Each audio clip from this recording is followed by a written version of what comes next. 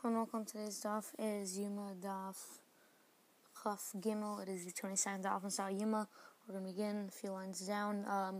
So the Mishnah describes that the lottery between these competing Kohanim is conducted by the Kohanim extending their fingers for a count. And the Mishnah elaborated that what will the fingers do to extend the lottery? They may extend one or two fingers, and the coin did not extend a thumb. In the Beit Hamikdash, the Gemara asks, now the Mishnah states that the coin makes in two fingers. This isn't necessarily say that they may also extend one finger. So Rav said this is not difficult because here, when the Mishnah speaks of extending one finger, is referring to a healthy person who has no difficulty extending just one finger, that extending the same one. There, where the Mishnah mentions two fingers, it's referring to a sick person who is difficult to extend a single finger at a time. So it's on our bright that they may extend one finger, but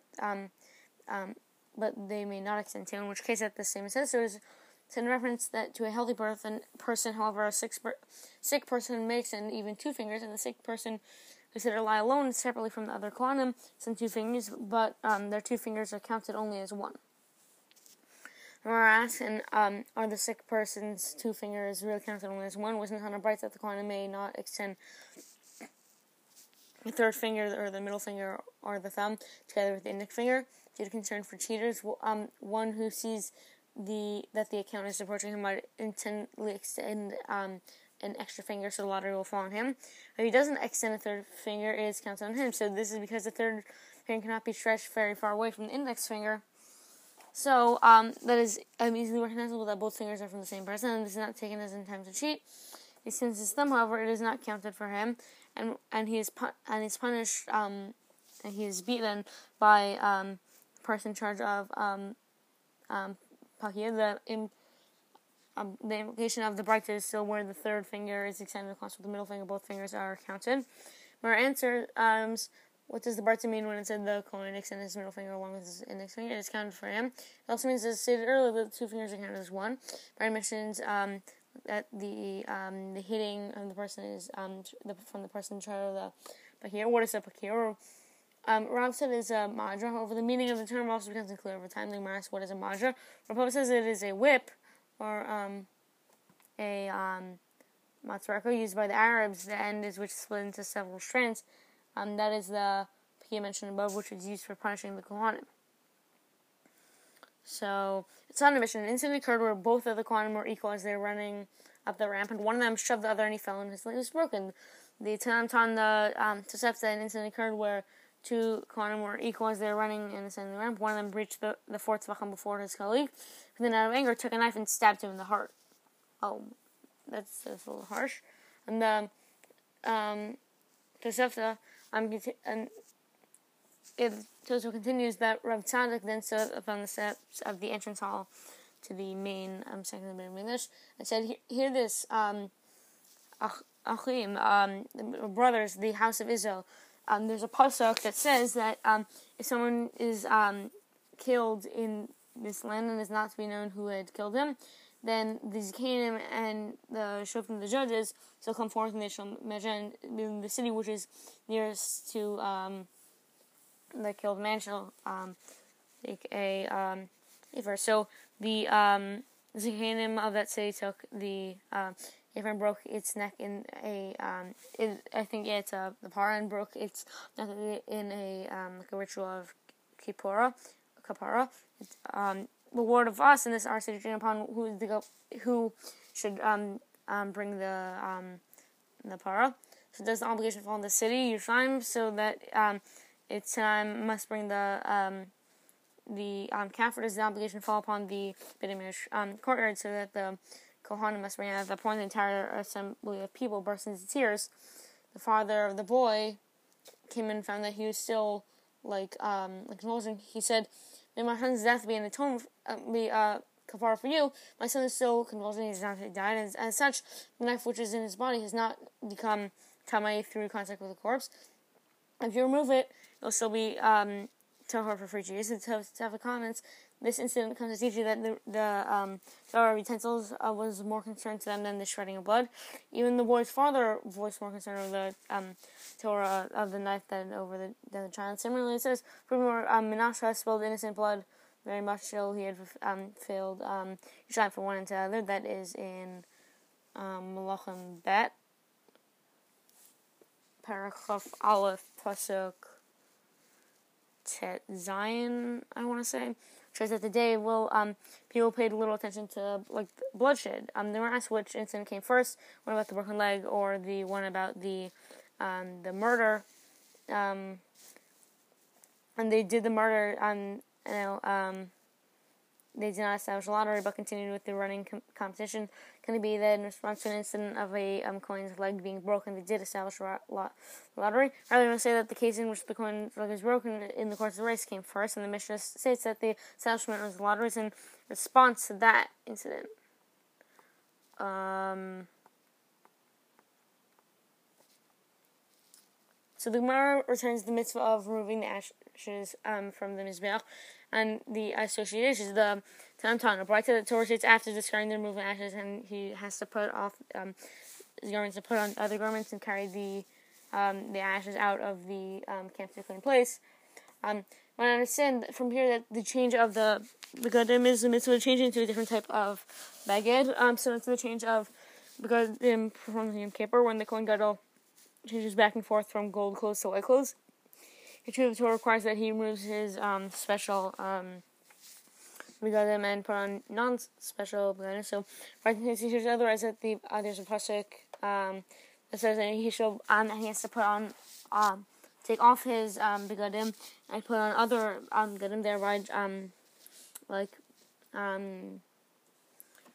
just opposing the begadim that he put on and the this in case it just is there the begadim that he removes. This is where he performed the mitzvah of the removal of the ashes, our sacred special begadim.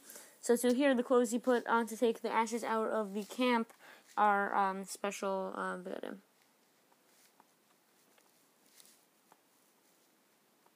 So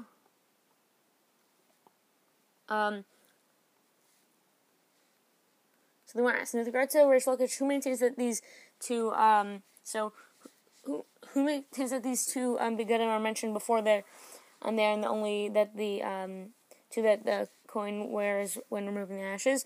Where does he get these halachot? So my answer is that the halacha that his linen or his beged, the tunic, must be according to the size. It comes from the fact that Hashem uses the expression. Mar.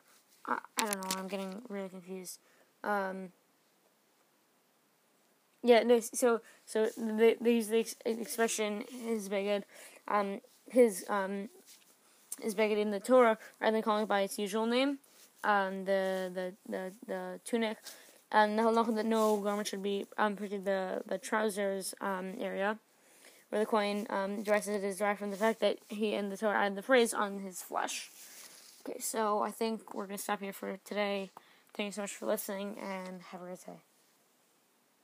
Oh, yeah, also, I'm going to put a Dvar Torah for today. It's actually really interesting. It'll be right after this segment, so here we go.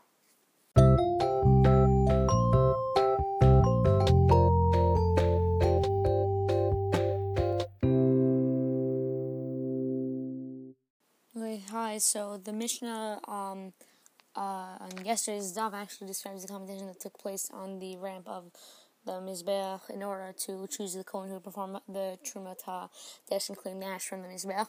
Everyone, according to the Mishnah, that this was abandoned for a lottery system after one of the Kohen was pushed off the Kavish and was injured. So our Gemara tells us an even more frightening story that was related to this competition.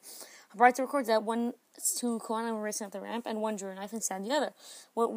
When the father of the Kohen who was stabbed came to his son, he found that he still had a breath of life in him. At least the knife did not become tamei. So the story indicates that the low level to which the Kohenhood had fallen towards the end of the second Beit Mikdash period, and they were more concerned with the laws of Tahora and Tameo than that someone had been murdered. So the Braita further records that a Kohen named Rav Tzadok stood up and lectured these people, comparing the murder that took place of an Egla Rufa. The ceremony that was done in the case where a dead body is found between two cities after the murder cannot be found. Leaders of both cities come as representatives of the respective city. They say that the city did all they could to protect this person and to ask for kapara. So, one points out in this case that that in the Beit HaMikdash was not truly analogous. In our case, the identity of the murder was known, and the murder took place in Yerushalayim, a city that is excluded from the regulations of Egla Ruf. And Mar explains that the purpose of the analogy was to make the people realize the severity would just happen. As the Ritva explains, in the case of Egla Ruf, it is not clear that anyone from the nearby city was responsible for the man's death. Nevertheless, the city representative had to accept a level of responsibility. In our case, there is certainly a need for soul searching after the murder has been taken place, because that Rav Tzadok of the story lived at the very end of the second Beit HaMikdash period.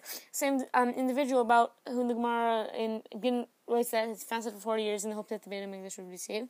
Gin also tells that one of Yochanan ben Zakkar's requests for the emperor sent doctors to heal Rav Tzadok. Nevertheless, some identify Rav Tzadok as someone who lived in a much earlier period. So, really what the question is why, they're caring about if the knife is tameh or tahor, but they're not caring about this Kohen who just, stabbed. That's all they care about. So, what it's saying is that, it's the time of the second Beit HaMikdash, and we were sent to Galut for a very specific reason. That reason was, that we weren't kind to each other, right?